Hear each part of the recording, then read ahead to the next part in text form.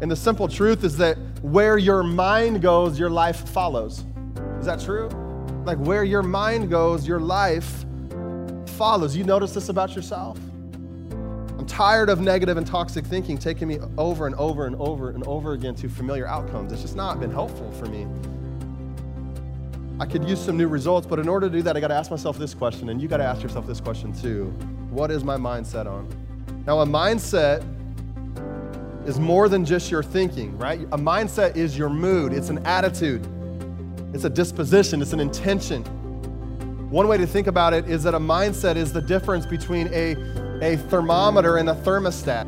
Thermostat sets the temperature, and that's really what a mindset is. A mindset, a deeply ingrained way of thinking, it sets the temperature of your life. And the powerful reality to that is this idea that when you change your thinking, you actually change your life.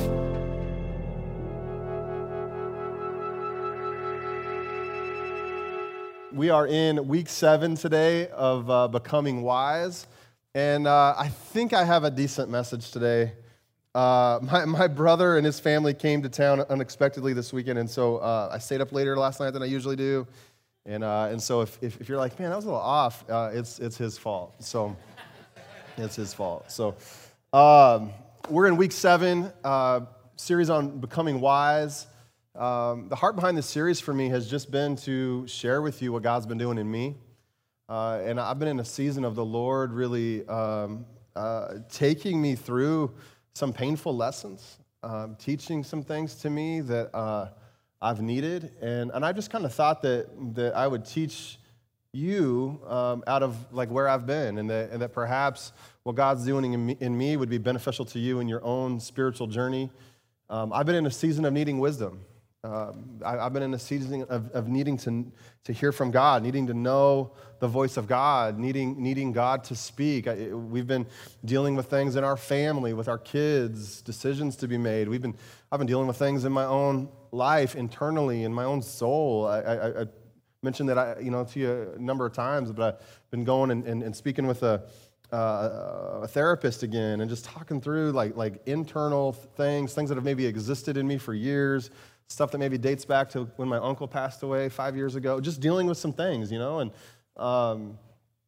I encourage you to do that too if you need it. But I've just been, we've been in a season at our church of big decisions needing to be made, and where what are we doing, and shifting gears and turning a corner. And I've just been like, God, I need to know what you're saying. I don't just want to rely on my own strength, and I don't want to just rely on my own talent and ability, because I'm so aware of how much I fall short, where I end, and where God needs to step in and make up the difference. And so I've just been in a time of saying, God, would you speak? And so this is a series on just needing wisdom. And I think that we all could probably use more wisdom in our life. I don't care how long you've been following Jesus. I don't care how old you are. It's not really about age anyway. But I think we all could use more wisdom. When you think about the world that we live in and how much different the world looks today than it did even 5 years ago, 10 years ago, I think we would be wise. I think it would serve us well to step back every so often and go, where's my wisdom at? Is my wisdom keeping up? Is it keeping pace? Think about all the changes in terms of lifestyles and worldviews and ideologies in the world today that have shifted and changed so dramatically in the last 5 to 10 years. Think about technologies. I mean, how radically different the world is. Think about 2007 when the iPhone came out, and how, the gateway that was to unprecedented technology at your fingertips. And we have to step back sometimes and go, hey, is all of this beneficial? Is all of this okay? Where's my wisdom? Is it keeping up? Is it keeping pace?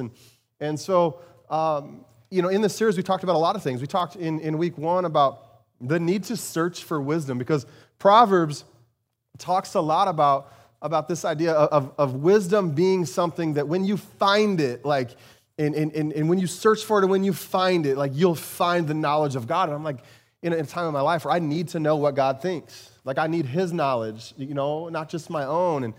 And so we want to search for wisdom. We've talked about the importance of our words, and what comes out of our mouth and being wise in our speech. We've talked about being wise in our conflict, right? Being wise when it comes to fearing God. The fear of the Lord is the beginning of wisdom. We've talked about being wise in terms of the will of God and knowing, how to make decisions that aren't just like where we make up our mind and ask God to bless what we've already decided to do, but that we try to align our will with His will. And we talked last week about struggle, like struggling, how to become wise in how we struggle. And today I want to kind of conclude this series. I was reading in Proverbs, because Proverbs is this book that's full of wisdom, if you didn't know, on how to navigate life. It's part of the wisdom literature of the Old Testament, how to navigate life. And I was reading this week, not really knowing where I'm going, because as I've mentioned, I've just been kind of going week by week, saying, God, like, what do you want me to speak on? Because there's been just some fresh stuff, some raw stuff in me, and I'm going like, well, how am I feeling right now? What's a new thing God's been teaching me? And I didn't want to get too ahead or too planned out in this series. Came across some scriptures that are famous. I mean, like, you'll know these probably, and it just stopped me in my tracks. And then God, the Holy Spirit, began to just do some things in me this past week, and I'm journaling some things. And so some of this message today is really some of my own like journal entry. Some of it's just some of my own stuff God's been doing in me, and I hope it blesses you. But Proverbs 4:23 through 27, Solomon writes this. He says, "Guard your heart above all else, for it determines the course of your life. Avoid all perverse talk, stay away from corrupt speech, look straight ahead and fix your eyes on what lies before you. Mark out a straight path for your feet, stay on the safe path, don't get sidetracked, and keep your feet from following evil." Now, like, these scriptures are well known. Proverbs 4:23 especially, like, above all else, guard your heart. One translation says, for it is the wellspring of life. New Living says it determines the course of your life. And so we're told here in these verses to guard our hearts because what we allow into our hearts will determine the course of our life. You catch that? If you think about it like this, this is why we tell people to be careful who they give their heart to. So we tell young people, like, if you were married young, I don't know too many people who were married young that like recommend that. It doesn't mean that you are divorced or anything, but it just means that we all know, like, you get married young, it's not easy. And so we caution young people and we say, hey, be careful who you give your heart to. Why? Because it will determine the course of your life. Like, we just know that. It's a big deal. So you guard your heart. I like another translation of Proverbs 4:23 that says, above all else, guard your heart, for out of it flow the issues of life. Out of your heart flow the issues of life. And so we're told to guard our hearts because throughout our lives, there are things that will come against us.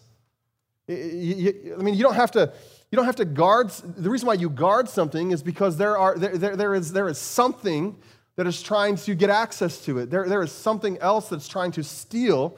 Like if you're guarding a basketball, you're protecting it from someone who's trying to steal it. You guard your heart because there are things out there that are trying to get access to it. And so we guard our hearts to protect ourselves from the things that have come to harm us, like the agenda of the enemy, like the spiritual assignments of the evil one, like that want to come against you and me, want to get access to our heart. And so what I've been learning about myself, the reason why I framed up this talk the way I did and started with the scripture is because what I've been learning about myself is this thought, if you're taking notes, that the fastest way to my heart is through my mind. The fastest way to my heart is through my mind. And I would say oftentimes over the years, I've not done a very good job of guarding my heart because I wasn't very good at guarding my mind. Oftentimes in my life, what I have found is that the fastest way to my heart is through my mind. That's why Paul writes this in Colossians 3, and he says, since then you have been raised with Christ. Set your hearts on things above where Christ is seated at the right hand of God. And then verse 2, he says, set your minds on things above, not on earthly things. So Paul writes this, right? And he's talking about how it really has to be both. It's not one or the other. I think the reason why Paul mentions both the heart and the mind needing to be set on things above is because oftentimes what I have found in my life is that what I've allowed into my mind has made its way into my heart. Are you with me today? It's what I've just noticed. I've just noticed that when I don't have a tight rein on how I think, like toxic thoughts, like what I've allowed into my mind has oftentimes made its way into my heart. And yet I am cautioned. There is great wisdom in Proverbs 4 to above all else, like guard my heart. And yet the fastest way to get access has been through my thoughts, through thinking, runaway thoughts, bitterness, offense, revenge, envy, entertaining negative thoughts that are not helpful in any way. I hope I'm not alone in all of this today, right? I could use like an amen every once in a while, preach that, shout at me, Pastor Jordan. Lately, I've been learning more and more and more about the power of the mind. I've been learning more and more specifically about the power of my own mind. And the simple truth is that where your mind goes, your life follows. Is that true? Like where your mind goes, your life follows. You notice this about yourself? There's a portion of this that's going to feel a little like self-help, and that's really not what I'm trying to do today. It's not like we're not just going to get into like the power of positive thinking today. But it's powerful. Like God has created our mind to function a certain way. It's a powerful reality, right? That where your mind goes, your life follows. Our thoughts are powerful, so much so that they steer our life.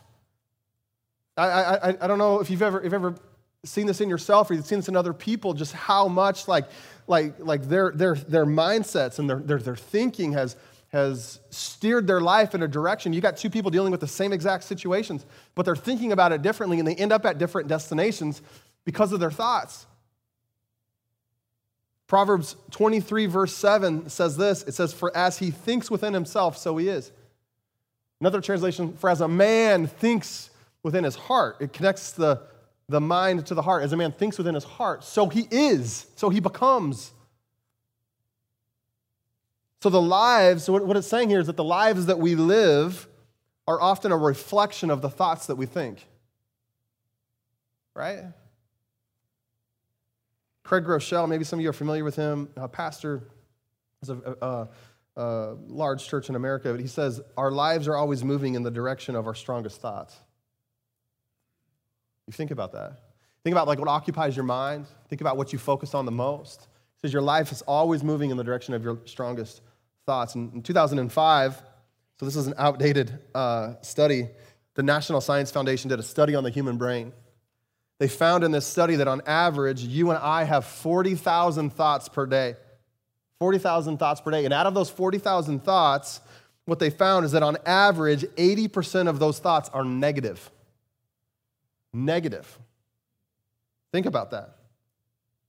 They were able to determine that 95% of your thoughts every single day are the same as your thoughts from yesterday. So what you're thinking today, 95% of your thoughts today are the same that you had yesterday. That's a wild statistic. So neuroscience is showing us that our thoughts create pathways in our brains that help foster future thinking. So what I think today, tomorrow I'm going to think about it. And if I think about it tomorrow, there's a 95% chance I'm going to think about it the next day. And so neural pathways get kind of burned into our brain to dictate future thinking. It's a big deal. Each time, so what they're saying, what the study essentially is revealing is that each time you think a thought, it's easier to think that thought again. And again. And again. And again, right? It's good news if you're thinking good things. It's not such good news if you're not thinking good things, if you're thinking toxic things. And what you'll find is that there's a bad neural pathway that will get created or developed in your mind. So what does this reveal about humanity? What is this idea of this study? What does it reveal about humanity? That you and I have 40,000 thoughts per day, 80% of them are negative, right?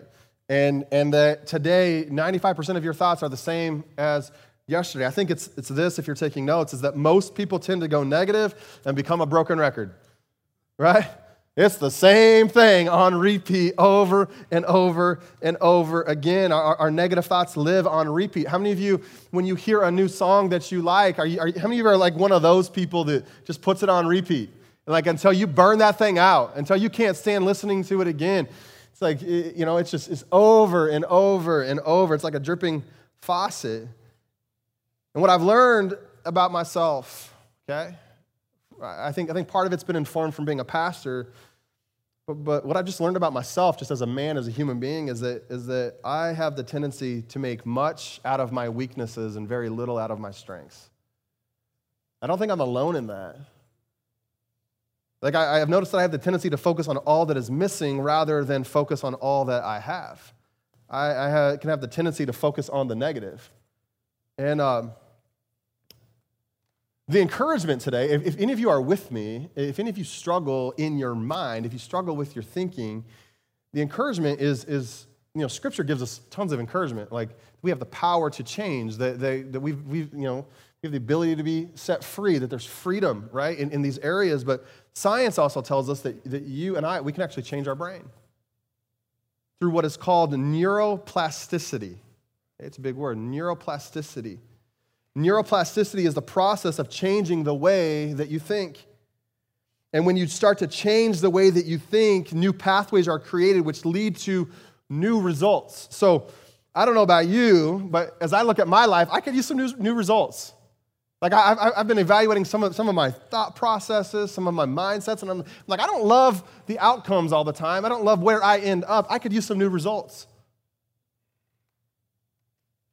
I'm tired of negative and toxic thinking taking me over and over and over and over again to familiar outcomes. It's just not been helpful for me. I could use some new results, but in order to do that, I got to ask myself this question, and you got to ask yourself this question too. What is my mind set on? What is my mind set on? In other words, what is my mind set? What is my mindset? Now, a mindset is more than just your thinking, right? A mindset is your mood. It's an attitude. It's a disposition. It's an intention. One way to think about it is that a mindset is the difference between a thermometer and a thermostat, right? A thermometer is going to tell you your temperature. If you're sick or you're not feeling well, you think you might have a fever, you'll go get a thermometer and it'll just tell you what your temperature already is. A thermostat sets the temperature. That's the difference, right? Thermostat sets the temperature, and that's really what a mindset is. A mindset, a deeply ingrained way of thinking, it sets the temperature of your life.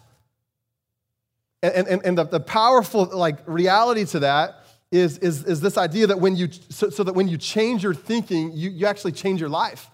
Like we find this all the time. Like there's power in changing the way that we think. This isn't just like a science thing. Like Scripture's all about this. That there's a renewal that is meant to take place in the way that we think. Think about the promises in Scripture in the New Testament. We'll get to them about renewing our mind. What does it mean to renew? To take something that is just really not working right and to make it new again.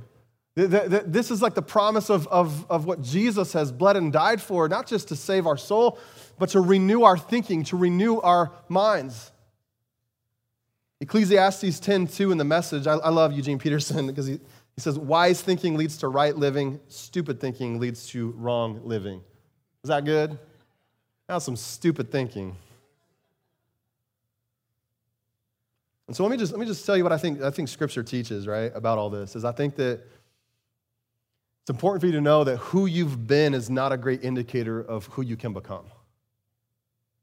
Okay? So when you look at your life and you think about how it's been, or how like the runaway train, the thoughts have just sort of taken you down a path, like who you've been is not a great indicator of who you can become. In other words, God does not consult with your past to determine your future, but we often do. We often do that. God doesn't think, well, because you did these things, this is as good as it's going to ever get. Like, that's not the gospel. That's not the good news of the gospel, right? But we do this. Like, we do this all the time. And so I want to encourage you, I want you to think of yourself this way. I want you to think of yourself as being in transit, okay? I want you to think of yourself as being in transit. Think about, all of you Amazon shoppers, if you're not familiar with Amazon, my wife is happy to explain how it works. She's a pro. She's professional. So Amazon, those of you who are, some of you are waiting for things to arrive today because now Amazon delivers on Sundays. But I want you to think about a package that you are waiting on to arrive, the tracking number. How many of y'all, when you've got something that you've purchased, you like to track it? You want to see if it's going to arrive a day early or where it's at because it's late. The package, when you're waiting for it to arrive, it is in transit, is it not? The package hasn't arrived yet. That's what this idea means. And we often forget that we too are in transit. That 2,000 years ago, Jesus purchased you by his blood. But now all of us are in transit. All of us are in process. All of us are becoming who God has called us to be. Like, I'm not perfect, right? You're not perfect. I like to think of it like this. I'm not perfect, but I'm being perfected. Right? I don't know, doubtful that I'll arrive at perfection, but I'm being perfected. Like, that's the work of the Holy Spirit in my life. He's making me into who God has called me to be. Is there anybody grateful this morning that God is not done working in you? That God's not done working with you? That you're becoming something? Is anyone grateful to be reminded this morning that you are in transit? Right? You're in process. That you've been purchased by Jesus for sure, but he's not done with you yet. You've not arrived yet, that you are still in process. And that's good news. And I think maybe the caution to this is this idea right here that we all have good intentions of where we want to end up, but that good intentions are not enough to get you to your destination. I've explained this before, but I've never married a couple who thought that they would just be married for 5 years and just maybe give it a shot. Everybody who I've ever married has the intention to be married for a lifetime. Anybody I've ever sat down with who's in like financial trouble, like never intended to get there. They always intended to have wealth and to have like their act together in that area. And good intentions aren't enough to get you to your destination, but Scripture teaches us that we can change, that we can end up at a new destination. I think that in order to do that, one of the things we need is a sound mind. It's a sound mind. 2 Timothy 1:7, very famously, right? Paul writes to his young protege, Timothy, and he says, "For God has not given us a spirit of fear and timidity, but of power, love, and a what? And a sound mind." So when you really look at the Scripture, a sound mind is something that we have been given. Something we have been given, and yet it is something that we often do not possess. We have been given a sound mind, and yet there are so many people who I look at, who I meet with in the church and outside the church who do not possess a sound mind. I would say furthermore, like a sound mind is something that we rarely ever see this on display, no matter which direction that we look. Like, it's much more common to look around and see people who are losing their mind instead of possessing a sound mind. Like, everywhere you look, like it feels like people are losing their mind, right? Like, I don't, there's nothing else to add. So they're losing their mind. Like, you know what I mean? Especially since since COVID, but this goes back. But throughout all of that, you're like, people are losing their mind. So much confusion, so much worry and panic, so much fear. And then like you distill it down, and like we see all the data around anxiety and depression, and like no matter how much medication we throw at it, the issue isn't getting better. It's getting worse. So many people trying to figure out who they really are. There's so much confusion around their sexuality, their identity. Fear is taking over our society, and as a result, so many people have lost their mind. Legitimately lost their mind. I want to encourage you because maybe you've felt that way before. Maybe you feel like that now sometimes. It's like this mind of yours is just like a runaway train. It's just like, wow, like how did it get from here to there so quickly? I think in order to get to the destination that God has for you, you're going to need a sound mind. You're going to need to possess that which you have been given. You've been given a sound mind. And to have a sound mind, you're going to need to be careful with what you set your mind on. Paul tells us in Galatians that if we set our mind on the flesh, it will lead to death, it will lead to destruction. But that if we set our mind on the Spirit, on the things of God, it will lead to life. It'll lead to the fruit of the Spirit, which Galatians 5, right? Love, joy, peace, patience, kindness, goodness, faithfulness, gentleness, and self-control. One of the indicators of the fruit of the Spirit being developed in your life is self-control. And that when you're walking in the Spirit, when your mind is on the things of God, you can actually control yourself. Like you don't have to give yourself over to those desires. You don't have to give yourself over to those thoughts. You don't have to. That there is self-control. And so Paul's telling Timothy here that he's not been given a spirit of fear. He's not been given a spirit of worry. He's not been given a spirit of anxiety, of depression. He's not been given these things. Those aren't from God. He's been given a sound mind. You have been given a sound mind. 2 Corinthians chapter 10, Paul writes, a lot of Paul today. He writes to the church in Corinth, and he says this in verse 3. He says, For though we live in the world, we do not wage war as the world does. How many of y'all think we could do a whole sermon series on that scripture? We do not wage war as the world does. The weapons we fight with are not the weapons of the world. On the contrary, they have divine power to demolish strongholds. Verse 5, we demolish arguments and every pretension that sets itself up against the knowledge of God. And we take captive every thought to make it obedient to Christ. And we will be ready to punish every act of disobedience once your obedience is complete. I love verse 6. We'll be ready to punish every act of disobedience in terms of our thinking. Like we're taking captive every thought to make it obedient to Christ, and every thought that's not obedient to Christ, we're going to punish that thought. Right? We're going to give a little spanking. We're going to punish that thought. I don't know. I feel like I've just been a little more unfiltered. Strike that from the video.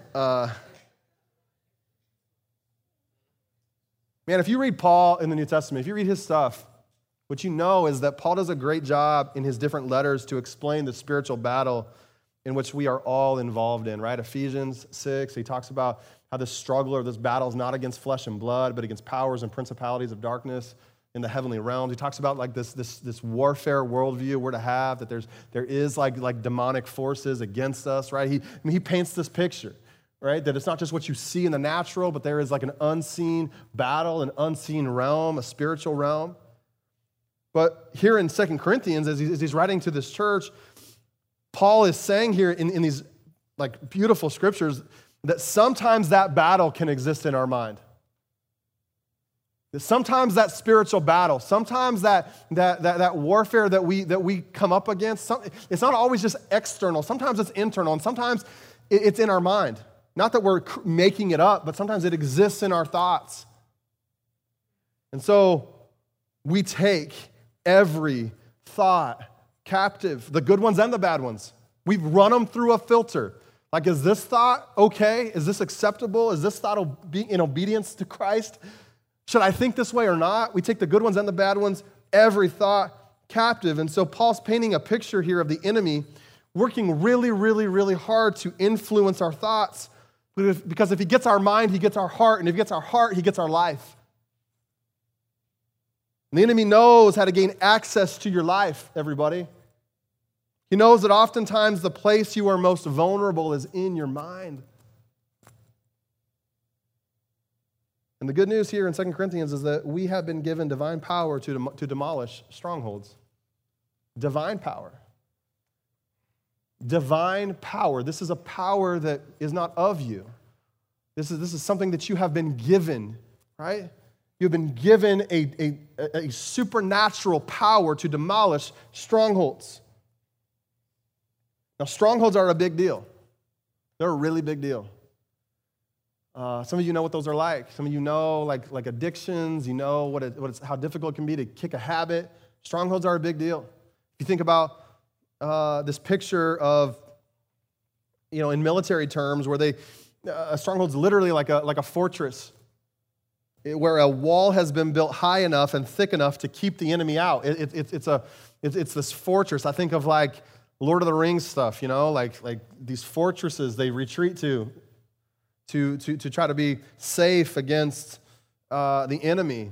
But in this case, in Paul's example here, the things that set themselves up against the knowledge of God in our lives, the lies of the enemy, are the ones being safely protected behind the wall of that stronghold. We're not inside the stronghold like the enemy is, and all of his lies. They're safely protected inside the stronghold. Strongholds are an area in our life where the enemy has taken ground. He's taken ground. Where we've given ourselves over to the flesh or whatever, or to some toxicity, to some thoughts that are not helpful, and these are very difficult things to just overcome. Maybe you've tried. Strongholds are impossible to overcome by ourselves, which is why there is divine power to demolish these strongholds. There is divine power to help. Paul is saying this, if you're taking notes, that a stronghold is the wall that keeps, listen to this, it's the wall that keeps God's truth from getting to the place in the human mind and the human heart that controls our life. It's this barrier that keeps the truth of what God really says on the outside. It has an inability to break through because there's a stronghold. And when the truth is not getting through to you or getting through to me, there is a stronghold. And we end up getting controlled by lies. That's the problem. That's the struggle, is that there's deception, like from our spiritual enemy, right? And these strongholds that exist in our life, it's very, very, very difficult for the truth of what God says about you and about me to get through that barrier, to get through that wall. Lies like you can't trust anyone. You ever had that lie? You ever thought that way? Maybe I'm just, talking about myself. Or like, you won't succeed. You'll always be broke. Always going to struggle. Always going to rub, pennies together. I mean, it's always going to be like this. It's the way it's always been. It's the way it's always going to be. Your marriage is never going to be good. God never hears my prayers. God doesn't care. Prayer doesn't even make a difference. Like, you ever just thought those things, had those enter into your mind? What I've been learning, and the reason why I talk about this being a spiritual battle that sometimes exists in our mind, is because I've had thoughts pop into my brain, and they're not mine. They are not my thoughts. Like when I get a chance to stop and zoom out, and I'm like, that is not me. That is not a reflection of who I know myself to be. Like, why would I even think that way? And the truth is that they're not my thoughts. And sometimes you have things that enter into your mind that are not your thoughts. You have an enemy that loves to whisper things, loves to try to plant ideas and thoughts, and he does it in a way that makes you think that it is your thought. And then you'll own it, and you'll start to think that this is me. This is a reflection of me. And it's embarrassing because you're like, I don't want anyone to know about that I think this way. Look, there is an assault on your mind from your spiritual enemy to get you to think and believe certain lies, and then to embrace them as your own way of thinking. I don't know about you, but for me, I'm realizing that some of the most difficult strongholds to overcome are the ones that live in my mind. Some of you, you're in church here this morning, but you know what it's like for your mind to be held captive by something other than peace and love and joy. You know what it's like to have your mind held captive by negativity and toxicity, by things that do not produce any good fruit.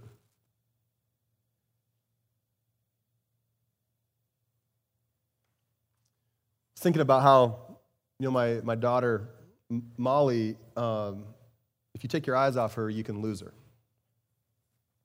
If you're out in public, if you're, at Disney, she is prone to wander.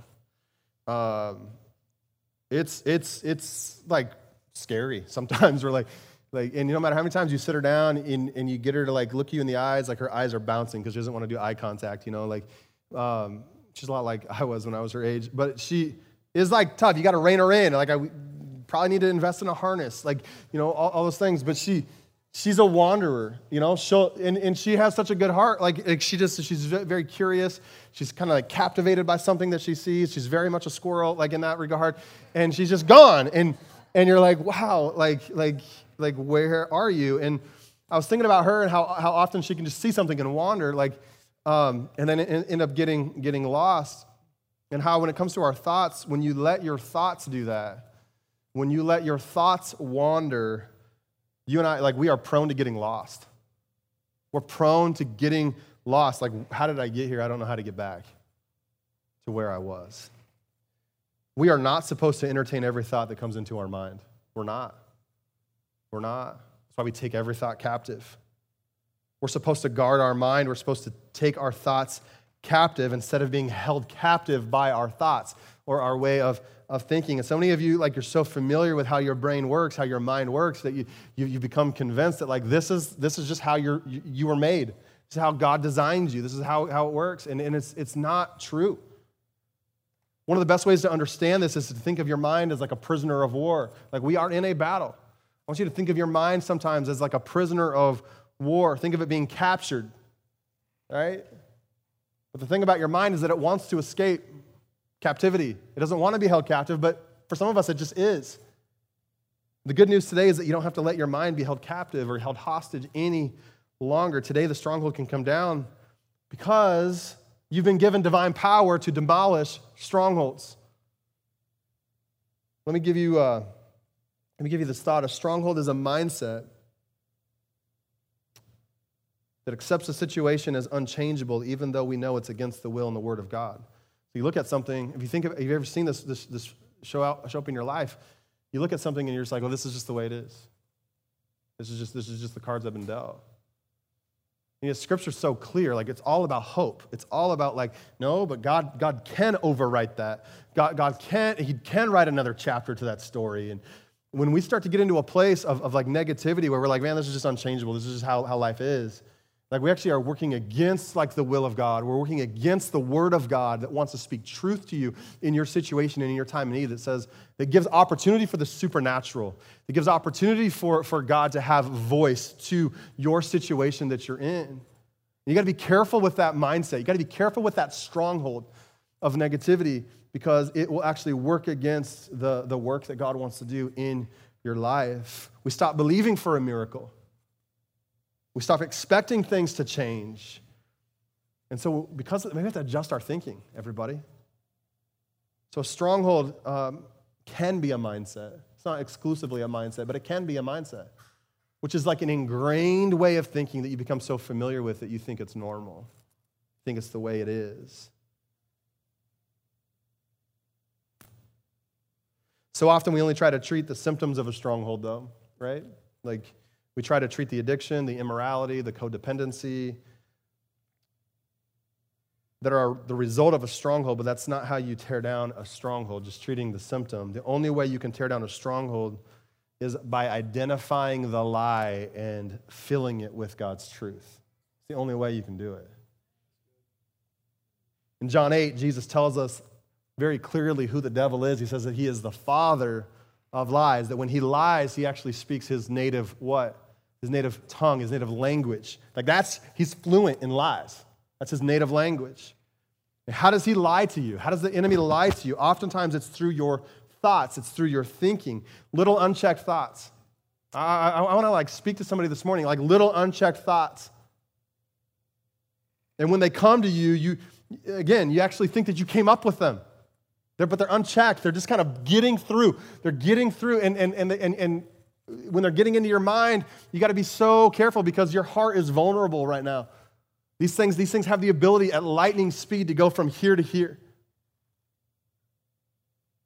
The enemy is a master at deception. And so what he does is he doesn't just come to you and tell you a full lie. He tells you a half-truth. Sounds like it could be. Sounds possible. So many of us have given up our mind. We've given over our mind. We've focused our mind on the things of the flesh, not the things of the Spirit.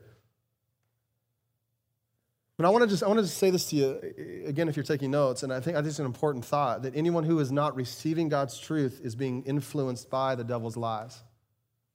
So there's an area in your life where, like, truth needs to be spoken, and truth is not getting through. You're being influenced by the lies of the enemy. Let me paint it this way. Matthew 12:29 says this. This is Jesus speaking. He says, or again, how can anyone enter a strong man's house and carry off his possessions unless he first ties up the strong man, then he can rob his house? Okay, you can read through those again here. How can anyone enter a strong man's house and carry off his possessions unless he first ties up the strong man, then he can rob his house? So what does the enemy do? What's the enemy's strategy here? He comes to you and me with little unchecked thoughts, small lies. You're not enough. You are your mistakes. You are your failures. You should give up now. It's never going to be worth it. Whatever it is, whatever yours are. These are just examples. Each of these lies, they are trying string by string to tie you up. Before you know it, you're bound and the enemy can come and he can rob from you. He can steal from you. The Apostle Paul is telling us in 2 Corinthians that we have divine power to tear down these types of strongholds. And so, any area of your life of our life in which we're unable to receive truth, it's evidence of a stronghold. It's evidence of a stronghold in your life. Any area of your life in which you struggle to receive truth. So what happens sometimes is I try to think that, I try to believe that when I preach week in and week out that I'm teaching truth. If I'm not, then you should probably find another church. But I like to think that I'm teaching biblical truth. Sometimes, here's an example of what I mean by this, is that sometimes I can be up here and I can be teaching on like forgiveness. Preaching, it's truth. I'm preaching on forgiveness, which is God's truth for like your healing if you're carrying unforgiveness in your heart. But instead of hearing it and receiving it, what happens is you put up a wall. You put up a wall. Like, that's just a little too sensitive. That's a little too vulnerable. That's a little too raw right now. And when that happens, it's evidence of a stronghold in your life. And you can kind of fill in the topic. You can fill in the situation. But if someone, it doesn't have to be a sermon, but if someone starts to teach truth to you or talk truth to you or advise you in truth and you start to feel that wall go up, it's a sign of a stronghold. It's a sign of an area in which the enemy has gotten access. And he certainly doesn't want you to be free from that at all. So there's just a few steps, I think, for how to tear down a stronghold. And I'm going to blitz through them and go hang out with my family. I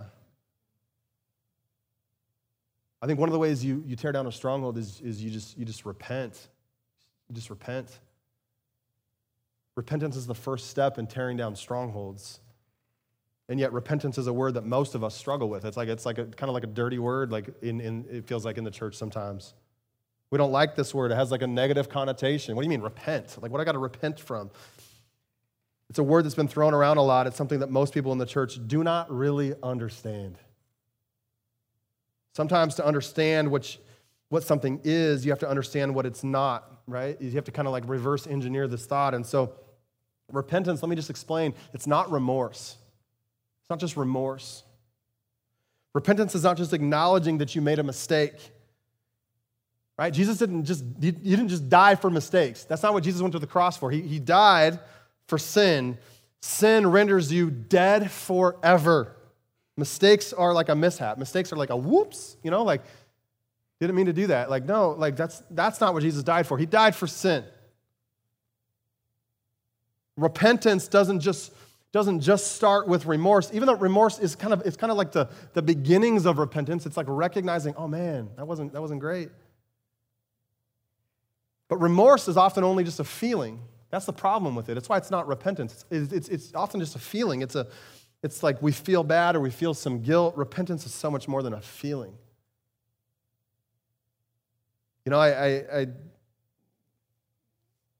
Parenting's crazy right now, and my kids like to fight with each other. Like the twins the other day, like one of them like punched the other in the face, and the other one grabbed their neck. I was like, what are we watching on TV? Like what is happening? So there's a little part of you that's proud as a dad, and then there's a part of you that's like, that ain't good. That ain't good. When my kids get into trouble and they throw a fit, I have learned, so I got to discipline them, and they're like emotional, tears everywhere. What I've learned is that their emotions are not always repentance. Any parents know that? Most of the time, they're only upset because they're in trouble, not because of what they did.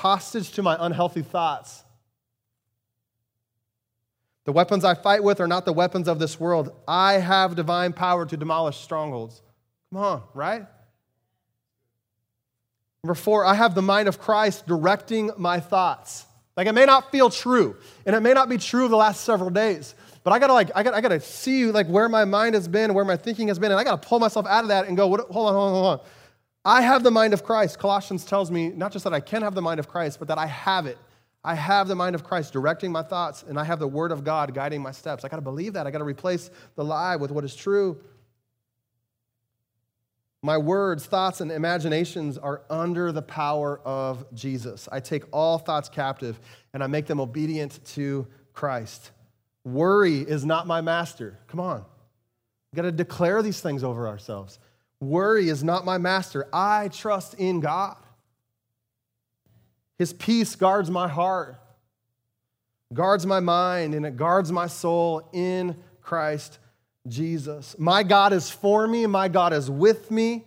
No weapon formed against me will prosper. Nothing can separate me from God's love, not death, not demons, not the present nor the past.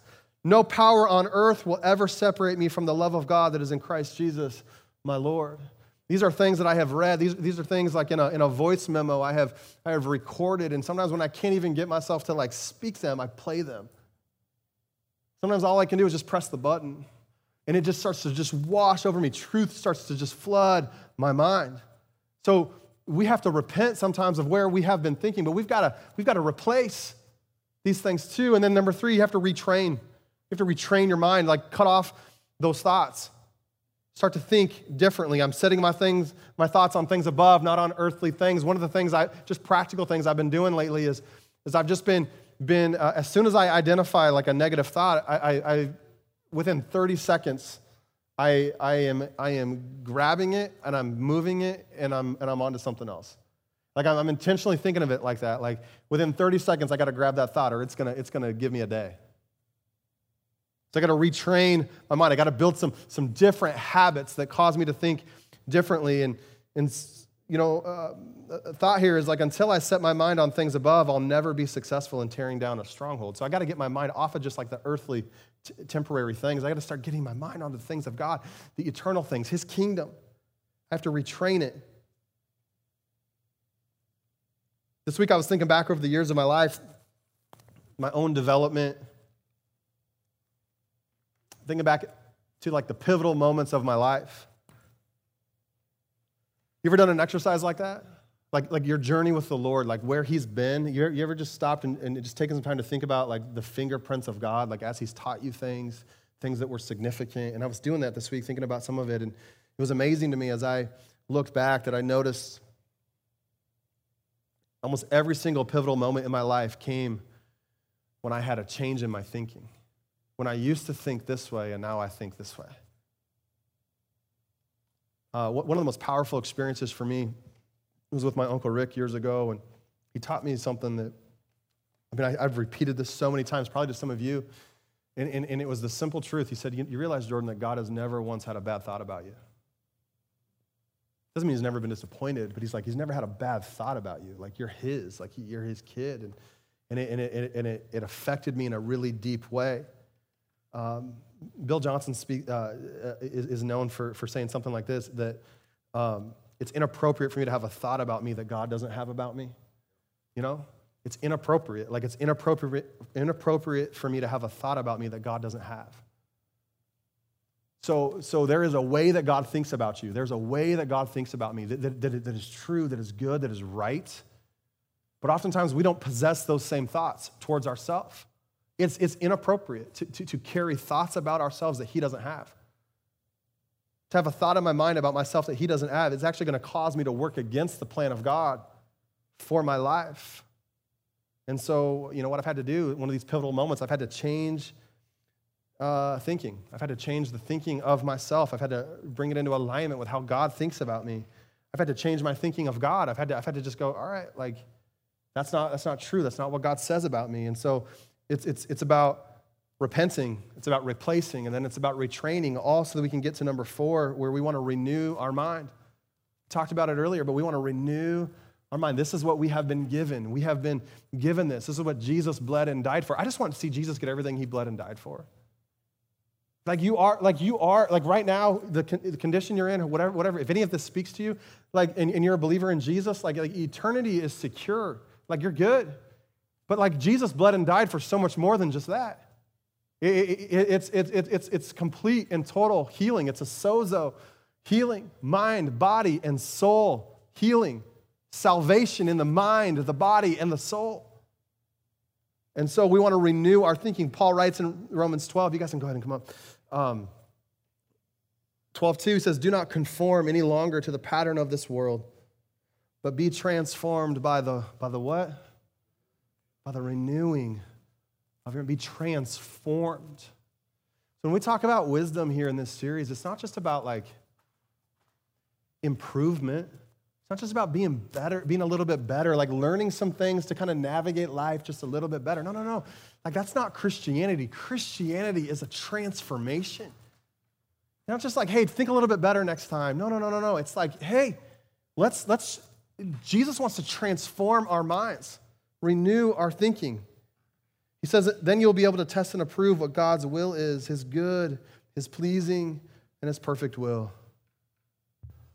And so we need to renew our minds. We need to let the Holy Spirit renew our minds. A couple of the ways, and these are super, super, super practical, and I hate to even say it just because it's like, it's just going to sound so typical for a pastor to say, like, you got to read your Bible. You want to renew your mind, you got to read your Bible. Like, I get the struggle with it, but it changes the way that you think. Like the scripture, it's living.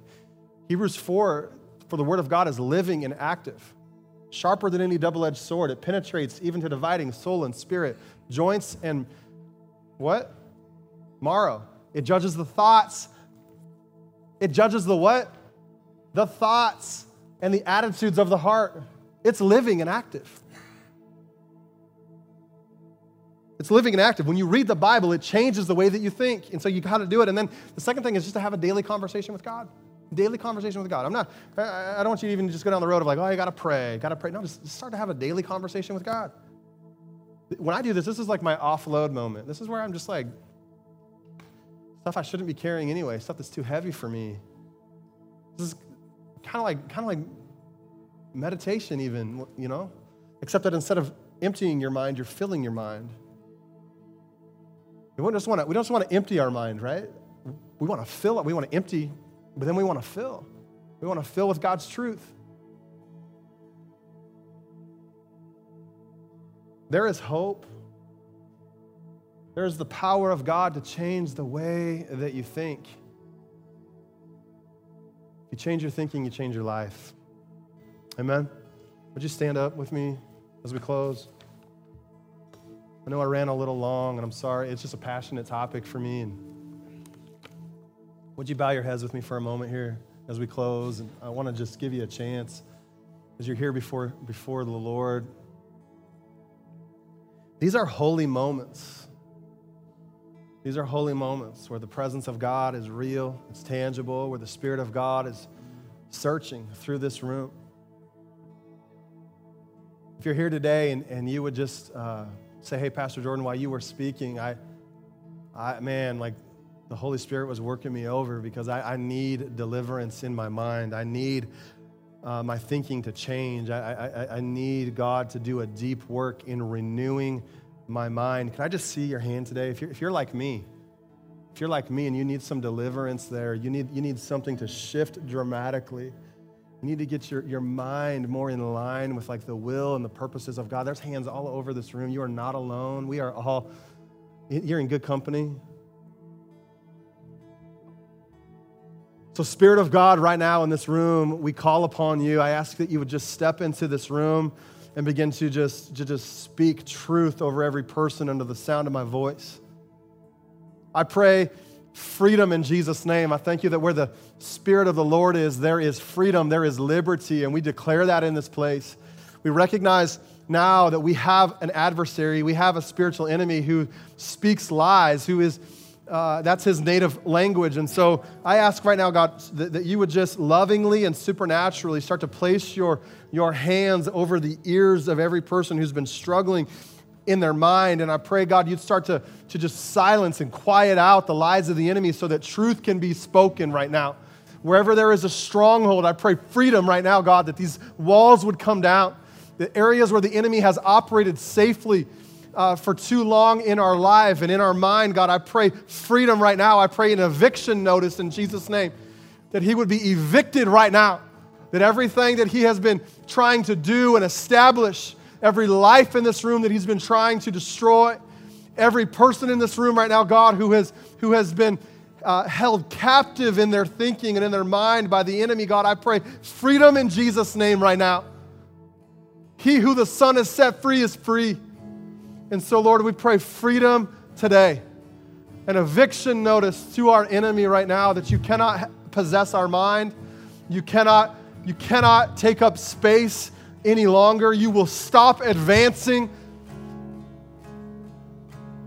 And Lord, would you start to just speak right now over every person, God, truth of who they are, who they were intended to be, who they were made to be. I thank you that we are in transit. I pray that that would give hope in this room right now, that I'm in transit. I haven't arrived yet. I'm not at my destination yet. I'm in process. I'm being built. I'm being created. I'm being developed into the man or the woman that God has made me into be. So there may be some things that aren't right, but I'm in transit. I'm not staying here. I'm moving forward. And so, God, would you come and just speak hope? I pray healing and wholeness over every mind right now. Every mind right now, oh God, where there has been worry and anxiety that has plagued people in this room, God, I pray freedom in Jesus' name. Where depression has come in and wanted to distort reality, God, I pray that there would just be hope start to fill every person. I thank you that you are the lifter of our head. So where there is deep discouragement, where there is sorrow in this place, where our mind, God, is not thinking right, I pray health and wholeness and strength, freedom in Jesus' name. In Jesus' name, amen and amen.